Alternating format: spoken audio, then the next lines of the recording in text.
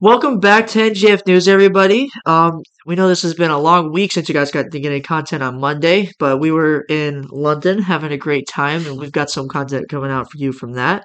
But today we have some easy breezy kind of things to go over. The global banking issues, and then Putin's warrant arrest. Yeah, not so much easy peasy, but very complicated issues that I mean the global banking issue, that one's the most kind of like personal fearful one.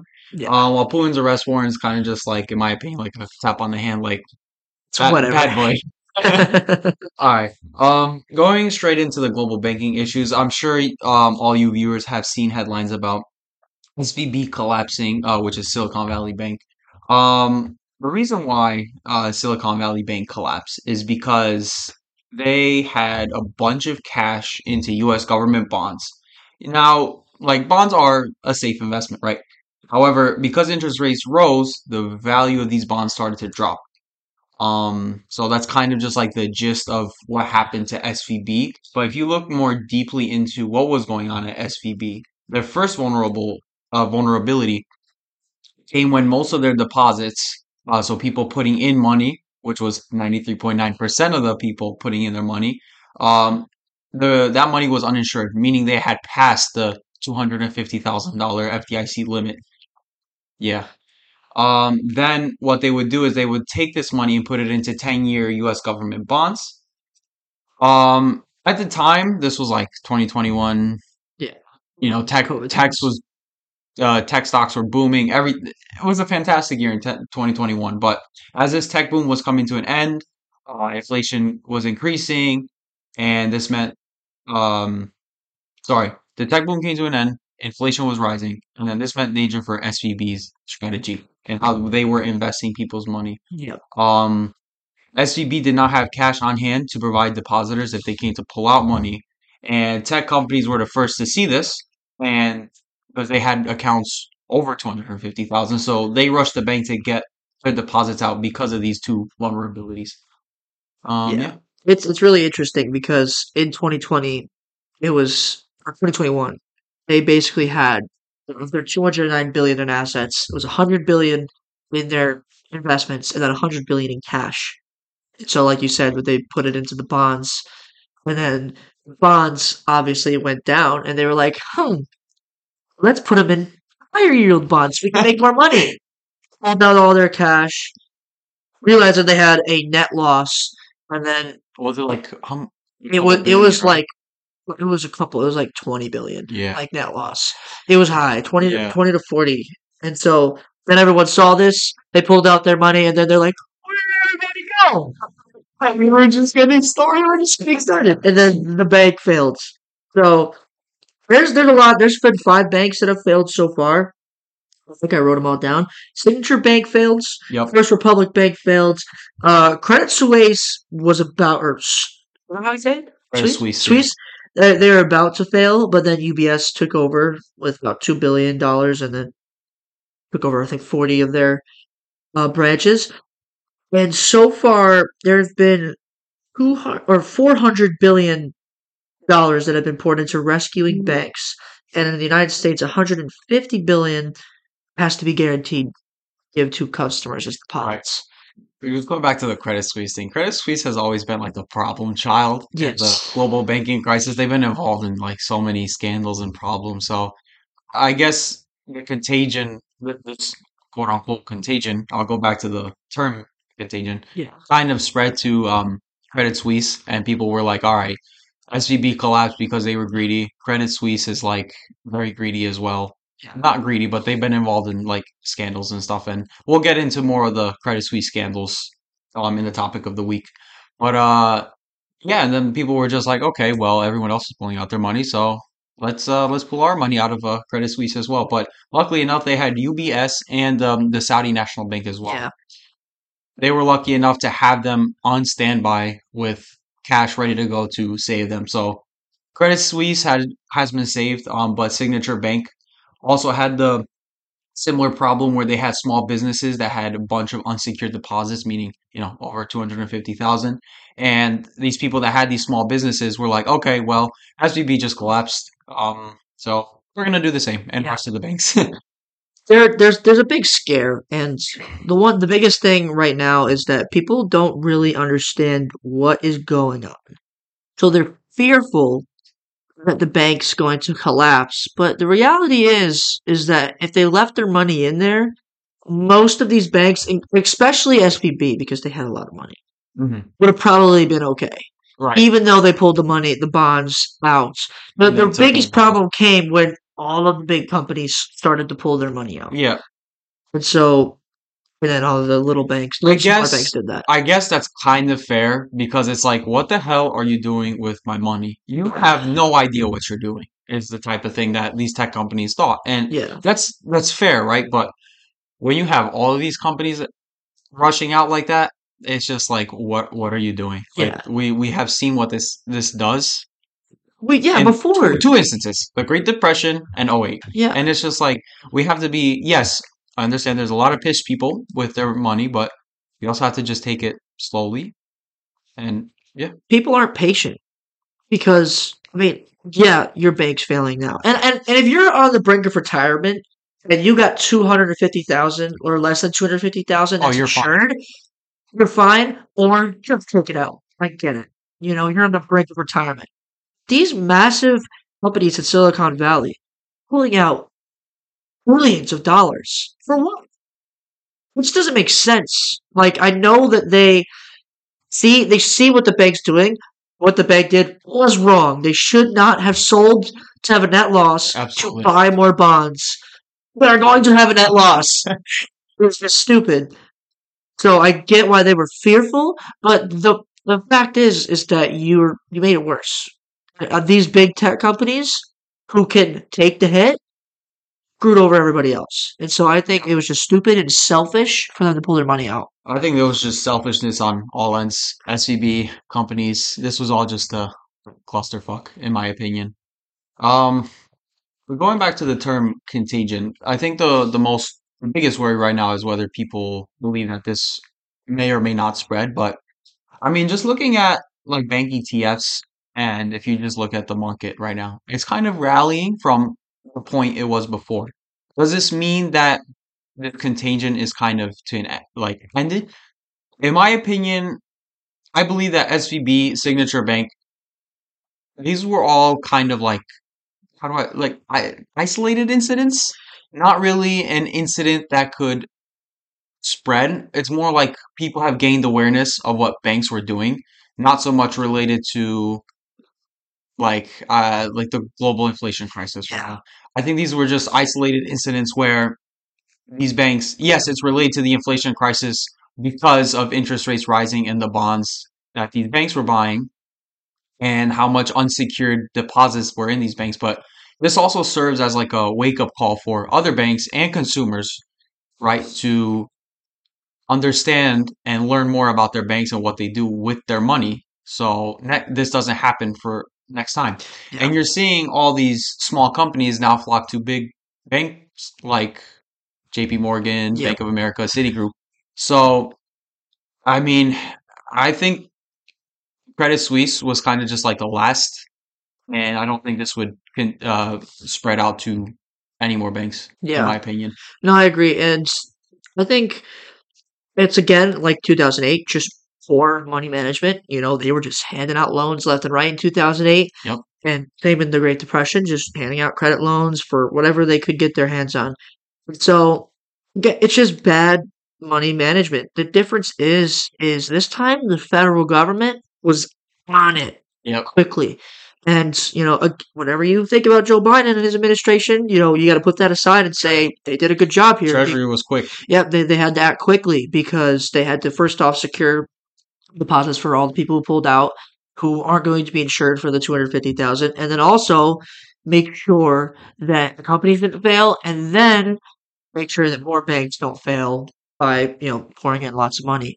And okay, yes, are you going to say is inflation going to go up again? I don't know. It's not a incredible. It's not trillions of dollars. It is high in the billions. 150 billion is high. I don't know if that's necessarily going to cause inflationary to go up again, Mm-mm. but um, interestingly enough, J.P. Morgan, the CEO, I forget his name, but He Jamie said, Damon. yeah, Jamie Dimon.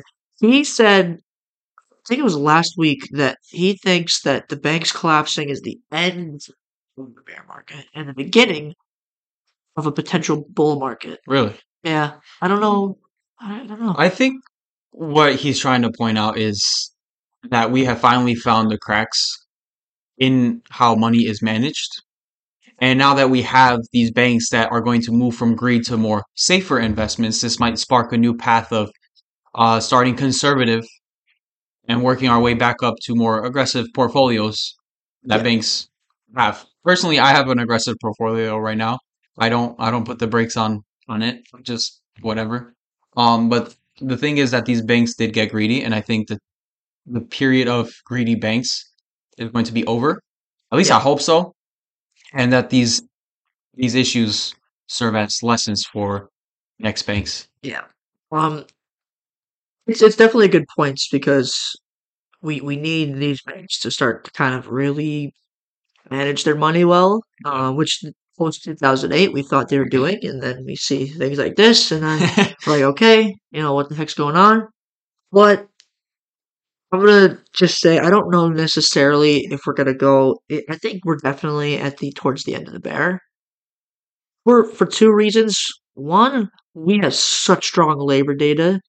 Two, we're finally fixing and starting to get past the global supply chain issues, which thank goodness. So, and then once the war starts to dwindle down, investments start to go back into energy. We start to have better relations.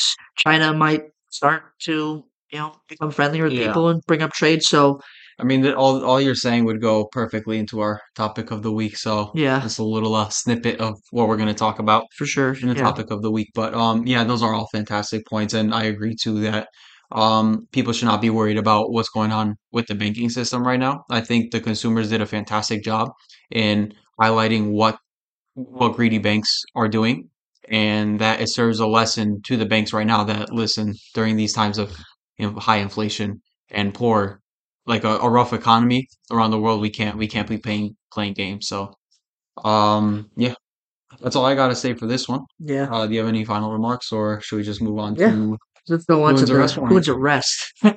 All right.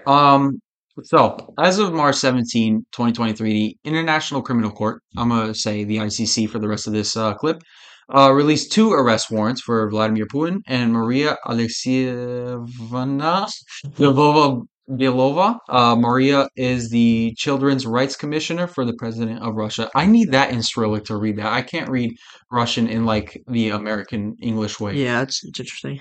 But ICC states Putin is responsible for the unlawful deportation of children and the unlawful transfer of children from Ukraine to Russia. And the ICC states that they have plenty of reasonable ground to prove that Putin is responsible for these crimes. Maria has the same warrant for the similar crimes as Putin. Yeah. Well, it's interesting you say that because the ICC says that they have all legal grounds to do it, and then the Kremlin goes and says, "No, you don't." For two reasons, which fortunately, sense Russia is not signatory to the treaty, That is true. so to the ICC. They also don't have enough evidence to incriminate Putin, and there's never been a world leader Really? of his So is size. the ICC saying this, or was this? No, this is the Kremlin. Oh, this is the Kremlin. This is the Okay, Kremlin. I was about And to say. so the ice they're saying that like there's never been a world leader who's been put on this pedestal before, and especially who's, a leader of a big country like Russia. So this is interesting because I mean obviously I believe the Kremlin is completely wrong.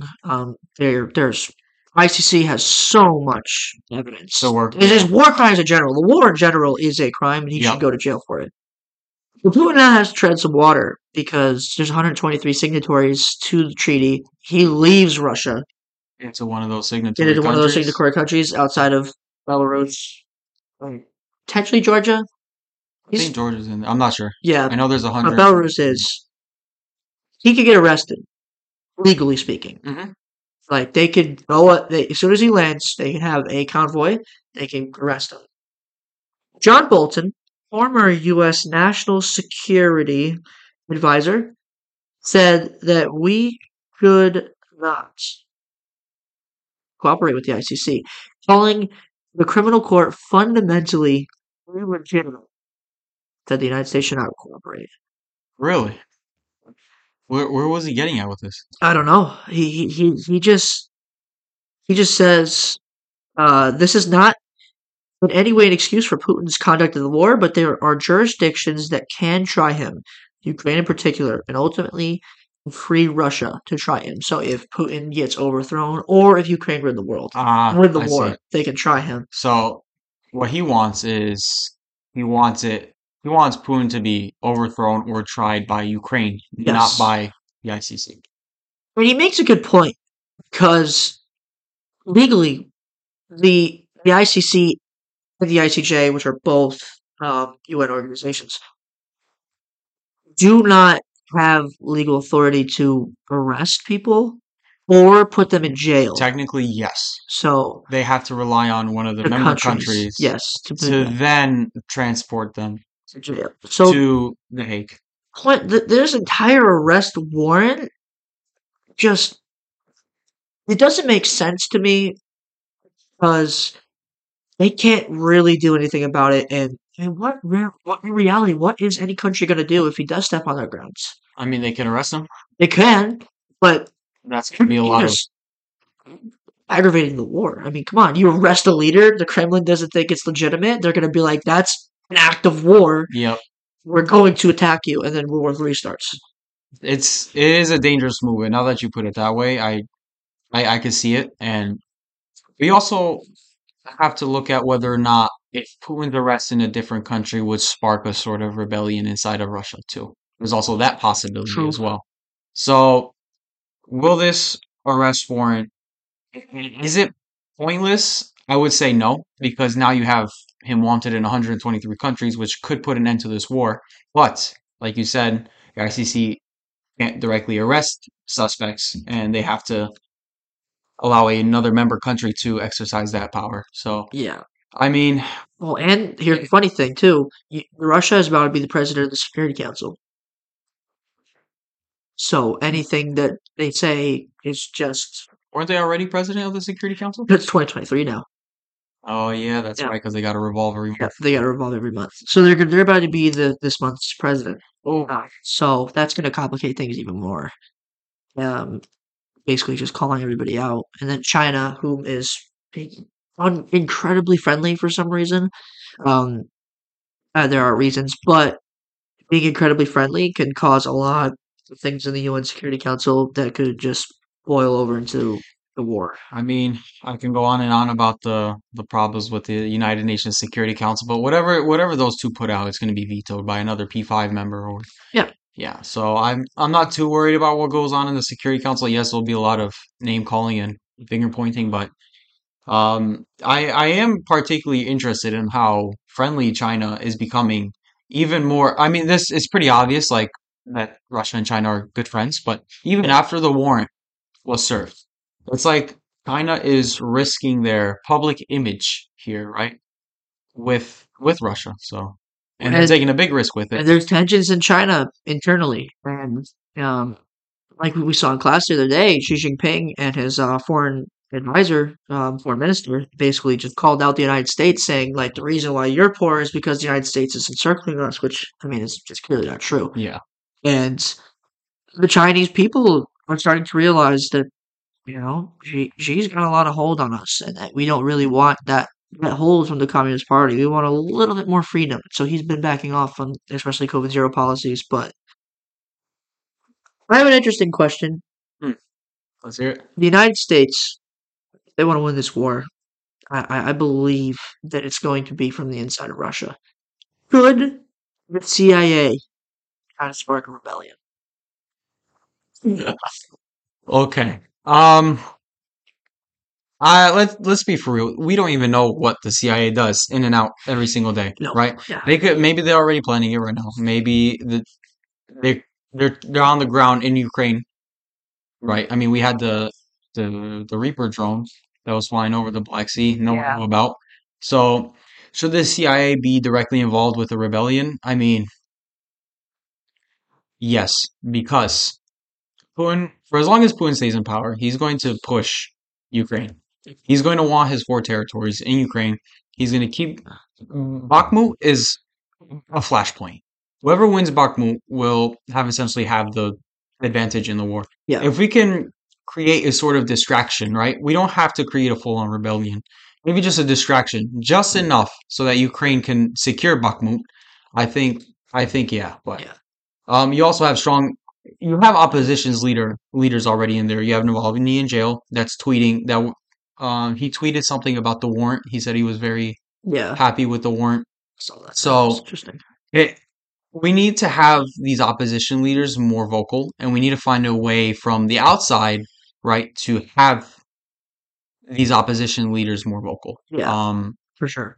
I, it's if Russia finds out that the CIA is directly involved, then it's War 3 right Yeah, for there. sure. But I think we should have to help the opposition people Yeah, more. get more power, get more voice. Yep. And yeah, the only reason I say that is because post World War II, you see the CIA getting involved to try cause rebellions in North Korea, North Vietnam, um, Soviet Union, Belarus, Georgia. Then you go on and you see them try to form a government in Iraq, Afghanistan. All failed. Complete like not just like failed as like it didn't happen. Like it was completely utter 180. Like they could not everything that they wanted to happen, the direct opposite happened. Right. This time though is a little different. There is much more opposition in Russia than there was in the Soviet Union Yep. era. There's a potential to, like you said, get the leaders involved who are opposition to Putin to create tension. And there is tension right now in the country. There are protests every week. There are military and police having to stop these protests every week. They're just not getting anywhere right now, but it's happening. So if you can get more people on that side and get more people to where the police, the protest, like they just can't contain it, it's gonna have a big, big problem on its hands. It's So just like what happened in China where everybody rallied yep, because of yep, those COVID policies. yep. Everyone Two rallied. million. You can't contain 2 million You people can't. because you're first off your army is only 2 million and they're spread out everywhere. Same with Russia, they're everywhere. You're not, and they don't have 2 million people in the army. If they get 2 million people to go out, especially in Moscow, big Moscow crowd, it could change how Putin views the war. Not change that he's going to pull out, but maybe kind of pull back. And that can allow for an offensive from Ukraine to kind Right. of push him back. And the only thing that's stopping people is the fear. Yeah, It's just people want to. There's a bunch of people that want to speak out, but are afraid of them getting arrested, family getting arrested. But if you have a one united just push, just like we saw in China, that'd be perfect. they need to organize. They need to be organized. That's the biggest problem. They're not Yeah, but organized. even the Russian government's just cracking down on organization. They're good with it. They're good with cracking down on organization, but there just needs to be just that big enough distraction for Ukraine to make some ground. Because right now it's just a stalemate Yeah, in and in Ukraine. for sure. So yeah, I mean, that's all I got. Yeah, Yeah, I mean that's all I got to. yeah. I hope you guys enjoyed that. A little shorter of an episode today, but we definitely wanted to cover these two because, first off, the global banking crisis is going to affect everybody, and the Putin's arrest is going to affect how the war is going to change, which inevitably affects everybody. So, keep doing your own research, update yourself. That's what Absolutely. definitely what we advocate for. We know we miss some things. We do the best we can to cover. So, keep doing your own research, and thank you guys for listening.